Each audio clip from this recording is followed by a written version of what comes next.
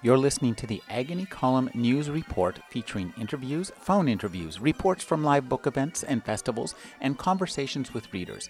You can find additional news, interviews, book reviews, and more 5 days a week at the Agony Column website at trashotron.com/agony.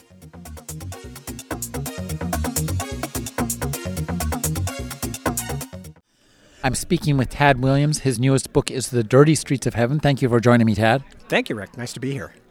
You did a fabulous job digging into hell in your second book. That seems to bear the influence of Dante and modern horror to a great degree. And you have so much fun with your monsters and your descriptions of horror. I can hear the glee in your voice as you read it, and as you must have been doing when you were writing it. Yeah, I'm afraid so. One of the great things about being a fantasy or fantasy science fiction writer is you get to dabble in so many areas. So you can be as serious as you want to, but you also get to write monsters, which is just great fun. And in this case, I get to take a shot at one of the great, literary and theological ideas in the history of human consciousness, which is hell. So, of course, I just had a field day. I'd like you to talk about how you developed your, a theory of hell before you started writing about hell, because it's interesting. We can hear the filter of Bobby Dollar's noir voice imposed upon. He's like Raymond Chandler strolling through hell with Dante. Well, that's kind of the idea, is to create that kind of odd tension between this very modern voice and this very really medieval place. And I mean, as you get into the literal depths of hell, I mean, it's horrifying. It is not funny. Parts of it are funny just because they're so bleak, and Bobby's responses are pretty much what anybody's would be in those situations. But it was really fun to work with that, of like a guy much like you or I, kind of going slowly crazy in this horrible situation where he has to be a hero in a sense just to be there. I really like the theological notions that you develop through these books that underlie them, and it's really great to see them kind of bubble up through. And I'm wondering how organized the religion behind your books is. Well, what I did is I approached it very much the way I would approach any kind of world building, in the sense that I brought the sort of the rigor of pseudoscience to it. I don't claim it's science, but it's pseudoscience in the way that we SF and fantasy writers do it. And I tried to make a place that, although it doesn't have the normal physical laws, because it, like heaven, my hell does not exist in and under the material world. It's somewhere separate.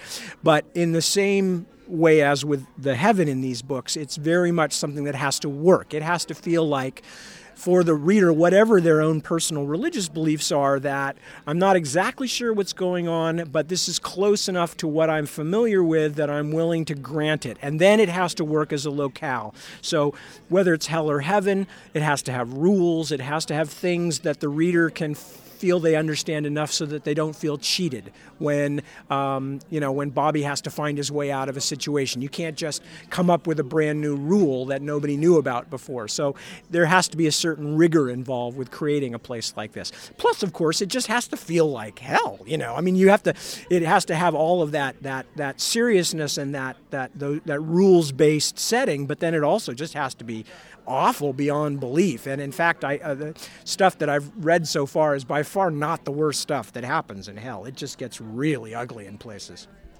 I would like you to talk about the kind of grand sweep of these novels, because I can feel there's a real grand sweep that's happening here.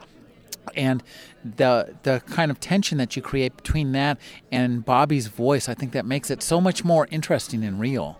Well, that's very much the idea behind these books. Is I love the big ideas. I love world building. I've been wanting to do something for years with this idea of a kind of ongoing Cold War between heaven and hell, and some poor schlub who's caught in the middle of it. But the other thing too, as you mentioned, is that he's not what you would normally expect. He's not the kind of he's not Dante, he's not Virgil, he's not Hercules, he's not Orpheus, he's none of the people who traditionally go to hell. He's a guy. He's an angel, yes, but he's basically a guy. He's been living an earth life for years, and so. What I wanted to do again was give the reader that quick feeling of like, yeah, I think the same thing, and I would be equally worried about having to step into that situation, and yeah, I would be terrified also in that situation. So it was great fun for me to write a character closer to myself, not having to filter it through pseudo medieval ways of speaking and ways of thought and stuff like that, but to write somebody who, even though technically he's an angel, he likes jazz, he likes blues, he lives in the Bay Area, he's a normal guy, he drinks a little too much, and he's funny, or at least I think he is. So, it's very much that juxtaposition of those two strange things that I enjoy. How much of the grand arc did you know going in, and how much do you have yet to build out? Well, unlike a lot of my books, this is actually meant to ultimately be more like series fiction. And by series fiction, I mean things where you can pick up a book in the middle without having to read the entire thing. That's the plan for Bobby. There's going to be some continuity in the first 3 books because that's one big major thing that has to get the whole thing started. But if I have my way, then the books that come afterwards will be pretty much like crime fiction, detective fiction, where you can pick one up without necessarily having read everything else. Whereas my books that are more familiar to people, my big epics like the Dragonbone Chair books or Otherland or Shadow March, very much they're single stories told over several volumes where I know the ending when I start. I have some ideas about where Bobby is going to come to rest, but I have no idea if I'm going to write a couple of more books about him or 10 more books about him, and I intend to find that out as I go. So you're going to go for a casebook format. I love a casebook format. Well, that's what I'm hoping. I kind of would like to get in a situation where I could write one of Bobby's books because they're quite fast by my standards. They take less than half a year. Where I could write one of his books and then be working on some other things. And I don't have to worry so much about there's readers saying, oh my God, we've been left with a cliffhanger. Whereas I'd like to do them more like John D. MacDonald or something like that, where you can just pick the book up and enjoy it when it comes because it's starting a new story. Travis McGee in Hell. Yeah, exactly. Travis McGee is a great favorite. Talk about developing this prose voice, because it's a really different prose voice for you, and I can just hear how much fun you're having. I'm glad that it sounds like it, because I certainly am. Yeah, it's very much a voice. He's not me. Bobby is not me. He's not as hooked on using big words as I am, and he's much more of a drinker and a carouser than I am, and he's a little more narrow in his musical tastes, among other things. And he's also much more kind of in love with the image of being, the dark, mysterious guy on his own. As one of his friends points out, you and all this, this gumshoe stuff that you're into, which he tries to defend himself about, but he can't really. It's true. He does kind of like that Sam Spade, or Lou Archer or Philip Marlowe kind of feeling, and that's kind of what he romanticizes about himself. But so it's great fun to write that, because it's close, at least in the way that I approach things, which is that like life is so freaking weird sometimes. If you can't laugh, you might as well give up, and that's very much Bobby's character. As an angel, he's constantly has more information than humans and more power than humans and more perceptions than humans, and you build that into the prose. Does that come after in revision? Do you think, do you like write it out first and kind of get through the voice and get down the character and then go back and say, oh, maybe we need a little bit more jazz here, I guess is a word?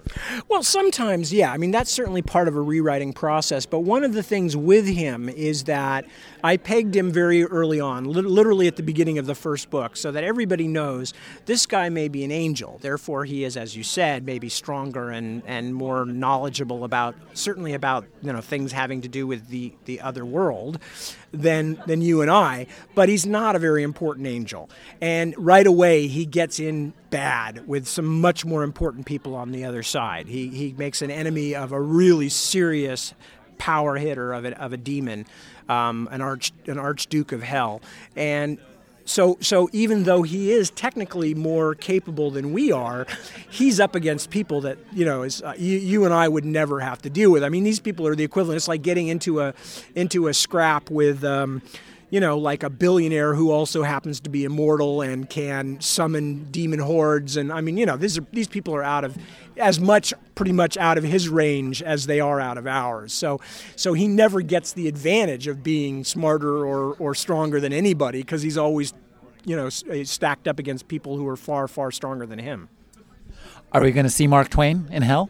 I've always, one of the things that's interesting about these books is that Bobby has said that the sentencing standards have changed, and that heaven has kind of got a slightly more liberal standard now of who goes to hell. As a matter of fact, he says at some point, I think, as far as I know, they don't care about who you are or what your sexual orientation or anything is, or even if you were an atheist, as long as you led a good life. So whether Mark Twain is actually in hell depends on where when the standards started to change. But there definitely are more than a few cameos in this second book that takes place in hell. There are more than a few cameos, although only a few of the characters are going to be immediately apparent who they are, and others I will expect readers to track them down and go, is this based on a real person? Is this some real human person who now is in hell? And yes, several of them are. So. Are we going to see heaven, which seems like it would be incredibly difficult to write? Well, we see heaven a goodly amount in the first book, not as much in the second book, because Bobby is spending most of the second book in hell. But heaven is a very strange place. Bobby is an outsider. It's a place where everybody is sort of happy. To me, it almost feels like it's kind of like a cult. Now, that's because it's filtered through Bobby's feelings. And Bobby, as he says in this second book, Happy Hour in Hell, he tells his friend at one point, the difference between going to heaven and sitting in a bar getting drunk is I have a choice to get drunk when I'm sitting in a bar, whereas when I go to heaven, they make me be happy, And so heaven is this kind of place when you're there, you just sort of feel like, yeah, everything's great. And then when Bobby, at least, leaves, he's like, I don't like that. The fact that I was not myself, that I was not my normal, cynical, suspicious self as much as I am most of the time. So we'll see more of heaven because, of course, he's not only in trouble with the people on the opposition and, the people from hell, he's also in trouble with the people on his own team because he's a loose cannon. So he is getting more and more involved in the ugliest part of heavenly politics. So, yeah, there'll be plenty of heaven in the stories ahead. Now, I'm wondering about you have all the e-rights to your books, so I'd like you to talk a little bit about what you might do with the Bobby Dollar books and just to talk about where you see e-rights, e-publishing going for you. I'm not actually sure at the moment that we do have the e-rights to Bobby Dollar because the publishers have changed about that. But in general, we tried... Starting back in the early 90s, I tried to hang on to as many electronic rights as I could. And so far, it's been a mixed bag because, of course, it's one thing to have the rights to something. It's another thing to do the publishing. From what I have experienced, the whole area is still in flux. I think eventually what you will get is a scaled-down version of the regular publishing companies, but you will also get a swirling kind of cloud of service-oriented kind of single-issue or single-focus companies that will step in when a writer wants somebody to help them with literally publishing or with art direction or with marketing or, things, especially marketing. And these will be more kind of things that you grab a hold of and fit together in what your needs are. And if you're still working with a mainstream publisher, you may not need as much of that help. But if you're self-publishing, you'll need a lot of it. And I think that's kind of where things are going. Sort of a la carte deli style. Yeah, I think so, because it's certainly, when you think about most of the way that publishing was put together, standard publishing was based around the idea that a book is a physical object, and a bunch of books are big, heavy things that you have to store and ship and, literally physically print up, and there's all those kind of proximity issues built into them, which is why the entire publishing industry revolved around New York, where you could bicycle messenger over a manuscript in the afternoon, or you could go and make an appointment to go see your binders or whatever and talk to them. That is not going to be as much the case, and so I expect there will be a less geographically oriented kind of a publishing industry where people will be doing what they do well, and it doesn't really matter since there won't be any there as far as where the books are coming for. In the old days when somebody said, well, where does your book come from? You'd go, well, it comes out of my brain, and then I send it to New York, and a bunch of people publish it and market it and do all that stuff. Well, there's no longer going to be the need for a New York step, because most of them will not be physical objects that need to be warehoused and printed and warehoused and shipped from one place. I've been speaking with Tad Williams. His new book is The Dirty Streets of Heaven. Thank you for joining me, Tad. Thank you very much.